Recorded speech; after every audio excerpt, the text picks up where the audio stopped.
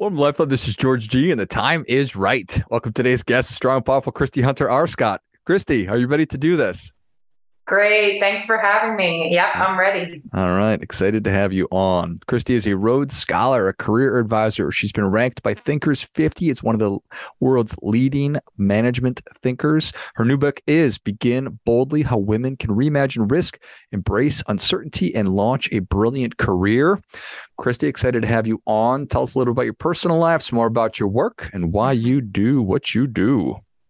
Yeah, so I do what I do because I want to help equip and empower women to lead and craft bold and brilliant careers and lives. And I think we sometimes need a toolkit and a method to do that. We need more than inspiration. We need more than this is how I did it. We need this is how you can do it too. And that's really the focus of my work. It's really on bridging the gap between what women are aspiring to do and what they're actually taking action on. And so I always say, do your actions match your aspirations? And for most of us, if we're honest, we'd aspire to be bolder and braver and more courageous and take more risks in our lives professionally and personally. But many of us struggle to put those aspirations into action. And so I really am focused on bridging that gap. And that's really what I'm passionate about. Oh, I appreciate that. A toolkit and a method. I couldn't agree more. I am a person who loves frameworks or a methodology or a process because I'm a hardworking person, just like I'm sure most of the people who are looking at you and wanting to emulate the success you've had or want success, but they don't know, okay, I just want to know if I do these things, this is a result that I'll probably get. Yeah, but what's interesting, so one is to get over a fear of taking risks, you really need a method to do it. Because I say, we're not telling you to go in a paraglide blind when you've never been paragliding and jump off the cliff. It's not take any risk and all risks are good risks. However, that human tendency to want to control outcomes, like I'm going to read Christy's book and this is going to be the result. It's interesting because my book is not about avoiding failure or minimizing the risk of failure. It's really about how you deal with failure and use that for growth that's even more than if you had a consistent choice to play it safe. So we don't always control the outcomes, but what we can control is our mindsets and how we leverage those outcomes for growth. Yeah, no doubt. No control over what happens. So just we position ourselves for success. We like a false sense of control, right? we crave that for sure.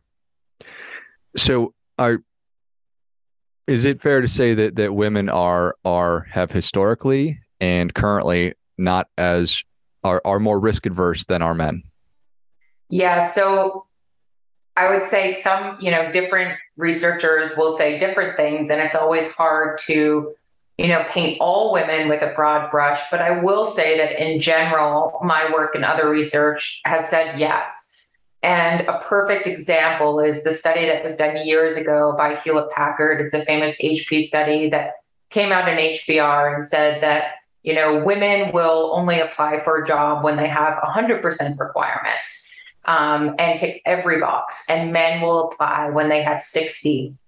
And this is a study that's been done in one shape or form in many different contexts. And it's just one example of the fact that men are more likely to take a chance on themselves when they don't tick all the boxes, when they don't feel fully confident or ready, while women are sometimes waiting for this elusive feeling of confidence or readiness to come. And that actually delays our action and our growth.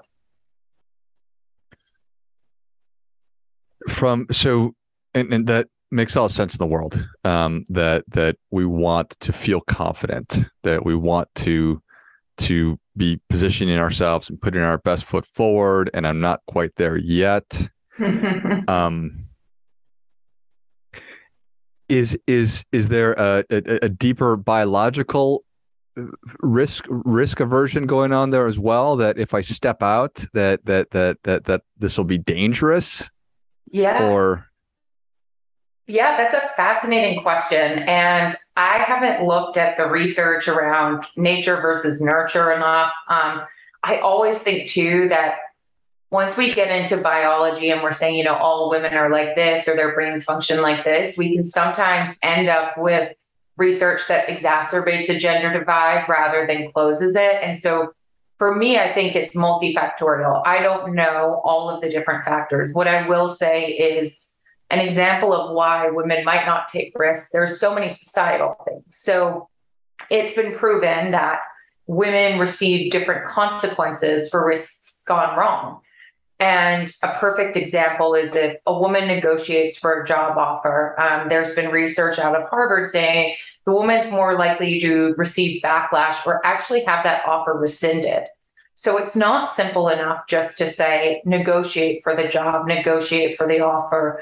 We really face different societal reactions to us, and therefore risks gone wrong have different repercussions. So although the tools in the book could be applicable to anyone, it makes sense that women are more hesitant to. And therefore, we want to give them the tools to navigate that, to navigate those repercussions and do it in a really strategic way. Yeah. I think that makes a lot of sense. I've had a lot of conversations with my wife and other women and men about not necessarily this, but something similar to that, where if my wife feels like if I act in this way, people are going to think that I am a bitch versus I'm an assertive person. Yeah. And it's not that I resist that, because I certainly don't. I think that I find that to be gross, and it's sad that that is the way that maybe many people feel that way. So I just threw that out there.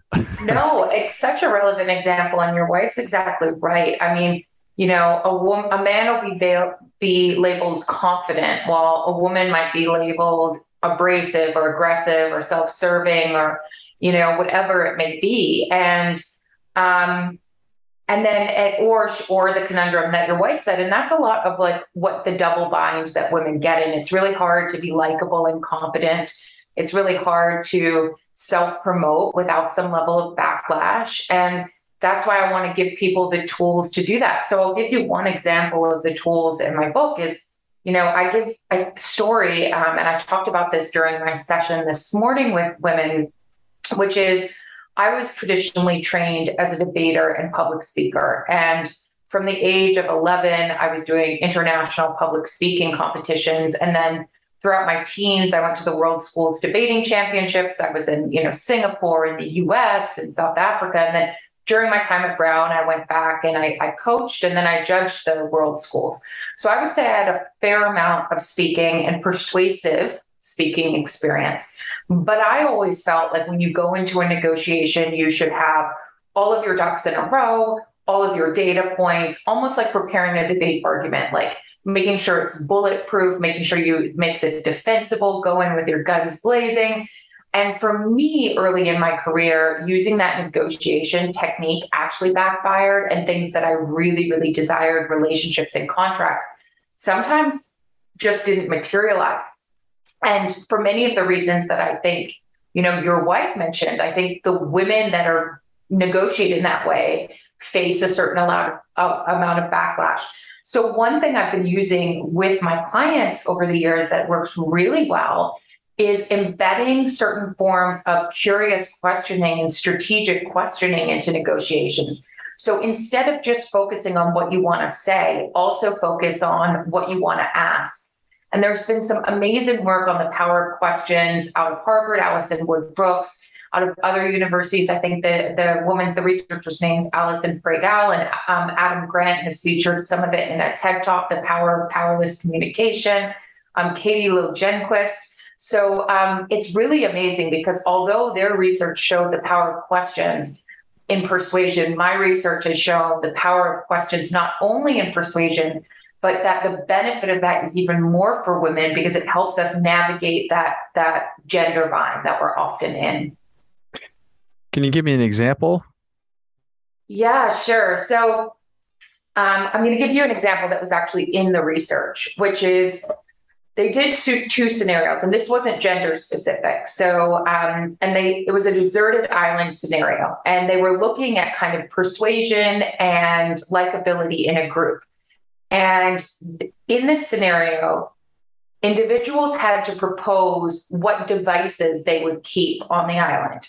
And they only had, a select number they could keep. So they had to let certain things go.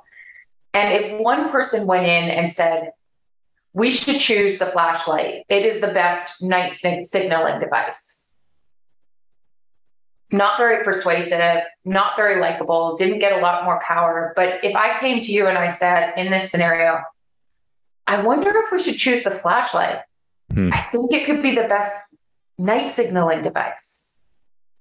Suddenly, people were engaged in a conversation and dialogue. It built buy-in. It built power within the group and persuasiveness.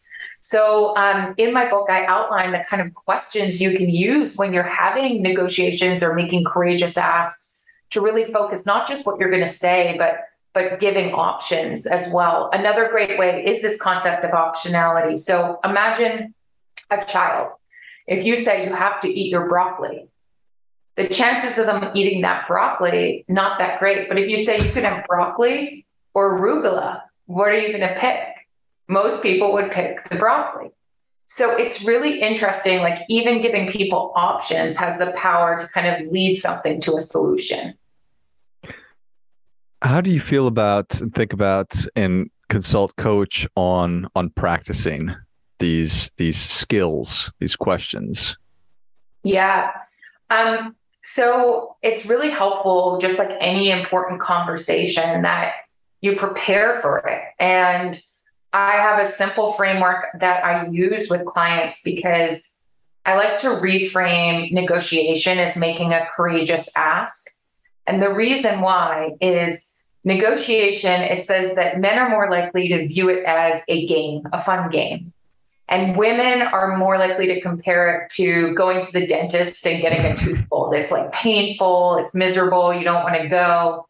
And so the language we use can either elicit action or inhibit action. And I find that using the term negotiation inhibits action and makes us feel self-serving, makes us feel we're out to get something, like going to the dentist, whatever it may be.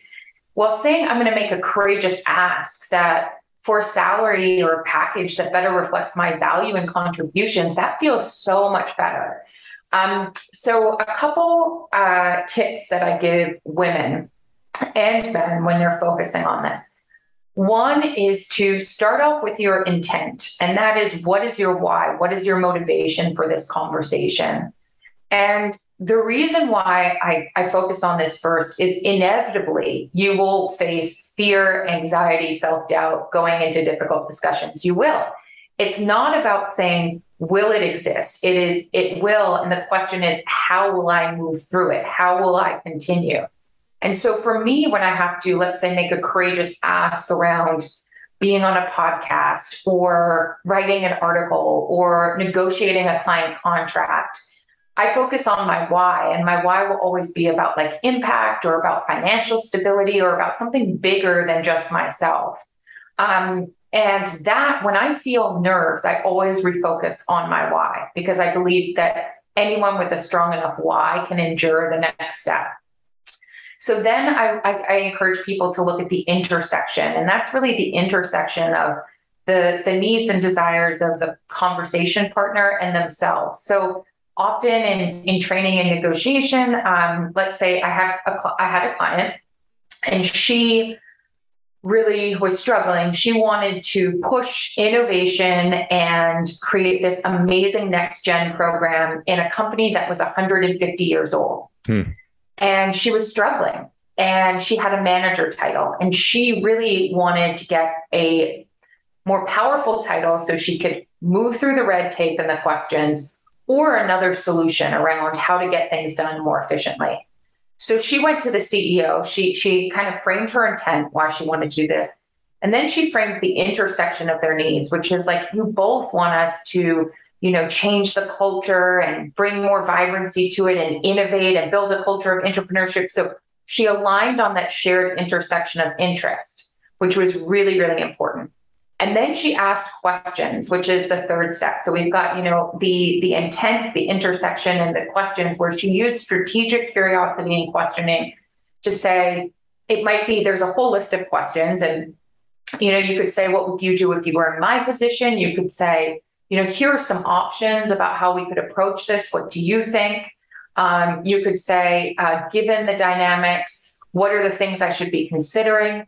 And then in the end, she gave some options. She said, I can either, elevate every discussion and email to you where I need your sign off. She gave one other, and she said, or we could, change my title. And in her early 30s, I think she was 31, she became the first chief officer of the company at that age and was reporting directly to the CEO. So that's just a powerful model. Again, intent, intersection, really you look at curiosity or inquiry. And then the last one is really options, presenting options. But I find that kind of approach for tactical preparation is really helpful. I love it. That makes a ton of sense. As we all have anxiety and fear when we think about going into some kind of a big conversation. And maybe that's not true. Maybe there's psychopaths out there that are just that don't care at all. But for me, I know that I certainly do. So the more prepared that I can be, and I like to play things out in my head and try to say, okay, here's what I want to get across. It doesn't mean that it's going to, but so getting clear in what my intent is. What was the intersection piece again? It's really the intersection of the needs and desires of you and your conversation partner. So you can even use this in relationships, right? It's thinking about, my intent is to, let's say, get a better balance of how we manage household and childcare tasks. And the intersection of interests with a partner might be like, we both care about this household and about our family and about us both succeeding in our careers. And then, so that's kind of like a shared interest. And then you go into really the questions, and you could even present options. So which of these scenarios do you think would work? What if I took on this and you took on this? What if I took on this and you took on this? And so another powerful tool that I talk about later in the book is, you don't always have to propose a sweeping forever change. You can use the process of what I call agile experimentation to take risks on a smaller scale. So what if we tried this for a month? And we'll decide on what matters. We'll measure that at the end of the month. And then we'll decide whether to continue with the experiment, expand it, abandon it, enhance it. And that's another great tool of persuasion. I love it. Those are super helpful. And just as you talk through it, it makes total sense. It is changing really the entire conversation away from me making demands or assertions to successfully having a more fruitful and probably effective negotiation and conversation. Yeah, definitely. And it's always worth a try. You have to try these different approaches. I always say everything in life is a try it and tweak it approach. So to the listeners on the line, I'd encourage you to try out that model and then tweak moving forward. What did you learn from it? The whole thing I talk about in the book is that risking should be a continuous process for the rest of our lives. And I say we should assess a risk, decide whether to take it, assess the rewards, and failures are rewards as well, as long as we learn from them and leverage them for growth. Refine, which is, will I let the outcomes of this risk-taking refine me or define me? And we should let them refine us, not define us, because otherwise we're, associating just an isolated outcome with our identity. So that's a really important differentiation. And then we should repeat. And that should happen for the rest of your life. You should be risk, reward, refine, repeat. And when you think about making a courageous ask, it should be one of many risks that you're taking on a continuous basis. Amazing. Love it. Well, Christy, thank you so much for coming on. Where can people learn more about you? How can they engage? And where can they get a copy of Begin Boldly, How Women Can Reimagine Risk, Embrace Uncertainty, and Launch a Brilliant Career? And I think, Christy, this is certainly a book that will apply to me directly and men as well. Yeah. So it's really interesting. The book came out on August 2nd. And one of the things I've been most amazed by is the response from men and people at later stages in their career. And, this, like right at the beginning, it says how women, and, I had a man share on Instagram and cross it out and put anyone. And, if you look at the reviews on Amazon, so many of them are from more senior level men in their careers. So anyways, I just a quick bit in terms of who it's relevant for. I mean, it could be amazing for young women, whether they're in university or the earlier stages of their careers. But if you're later in your career, the time to start risking and having a method to do that is now. And that's irrespective of whether you're male or female. And then also it's great for people that coach, mentor, parent, or teach women, whether it be in the workplace or, women in college. So definitely think about that. And it's written like a curriculum because I didn't want just inspiration. I wanted it to be actionable. So for book clubs, you can do one chapter and exercise a month because it is written like, here's an exercise each chapter. So in terms of getting it, it's on Amazon. It's at major book retailers as well, Barnes and Noble, some of the more small independent ones as well. So just look out for it in your local bookstore or order it online. And in terms of reaching out to me, everything's under my name. So it's Christy Hunter R. Scott. And that is my website. You can find me on LinkedIn. You can find me on Instagram. And I'd love to hear from you if you found any insights powerful in this podcast, if you are living more boldly or using some of the frameworks I talked about today. Tag me, hashtag live boldly, hashtag begin boldly, whatever makes sense. But I really believe we cannot be what we cannot see. And aspirations directly linked to visibility. And the more that we make our bold moves visible, the more we're going to impact the aspirations of others. I love it. If you enjoyed this as much as I did, show Christy your appreciation and share today's show with a friend who also appreciates good ideas. Pick up a copy of Begin Boldly, How Women Can Reimagine Risk, Embrace Uncertainty, and Launch a Brilliant Career wherever you buy your books. Go to Christy Hunter R. Scott, ChristiehunterArscott.com, and then find her on LinkedIn and Instagram as well. List all of those in the notes of the show. Thanks again, Christy. Thanks so much. And until next time, remember, do your part by doing your best.